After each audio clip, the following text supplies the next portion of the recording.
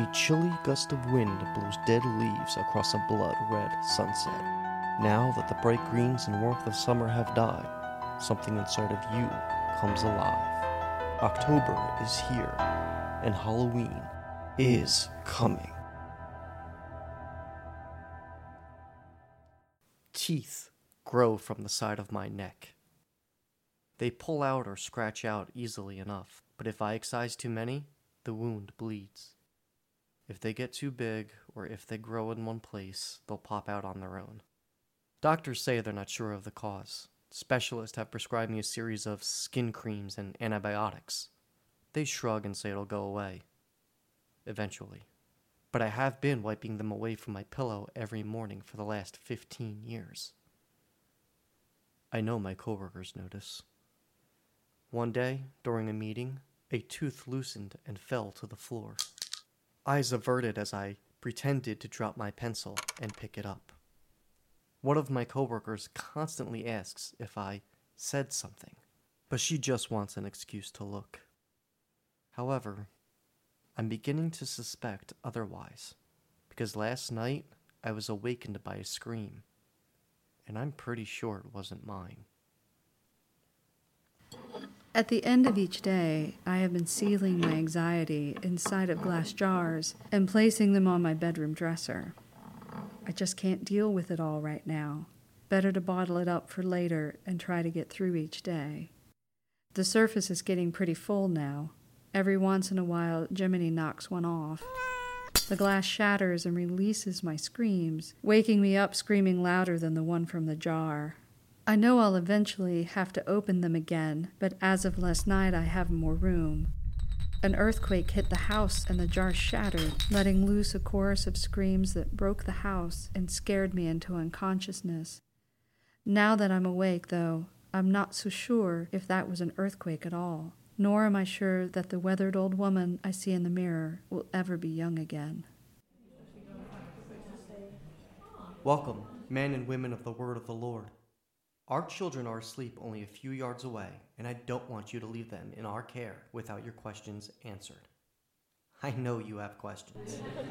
Your children have sinned. Satan has tempted your children away from God's favor. But like the unholy ground we stand upon, they can be cleansed. We are here because each and every one of you believes in healing. Yeah. Preach it. There is no corruption that God's love can't cleanse. Preach. No illness God's love can't cure. Amen.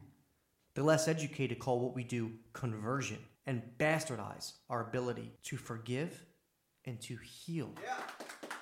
Karen Eberlin, 3 years ago, her parents found her with a needle in her arm. She had sold her body and soul for poison. And now she stands at my side as my personal assistant. Love you, Karen. Jordan Beecham, last year he laid with another boy. But his parents brought him to us, and after only one summer, he handed us his sin personally, and we sent it up to be emulated with God's light. Show him the way. As we speak, he's watching over your children as they sleep, and when they wake, he will help us guide those wayward souls back to that light. With their success, and by hosting our program here, we will show the world how wrong they are. We will show the non-believers that even in the darkness that has overshadowed this land, it is no match for heaven's light. We will heal your children and revitalize these grounds in the process. Then the whole world will have to turn their ears to the word of the Lord. We will not... Okay.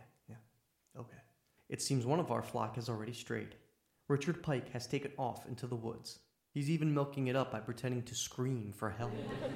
Well, let's answer his call.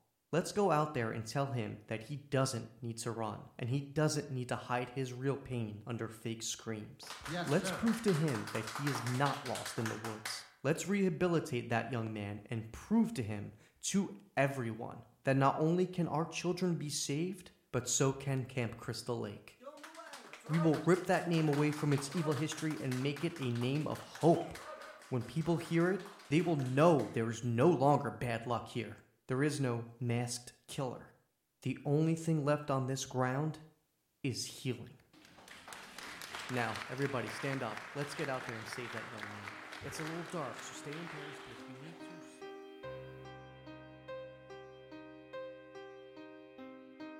What is the true nature of Halloween? It could mean death.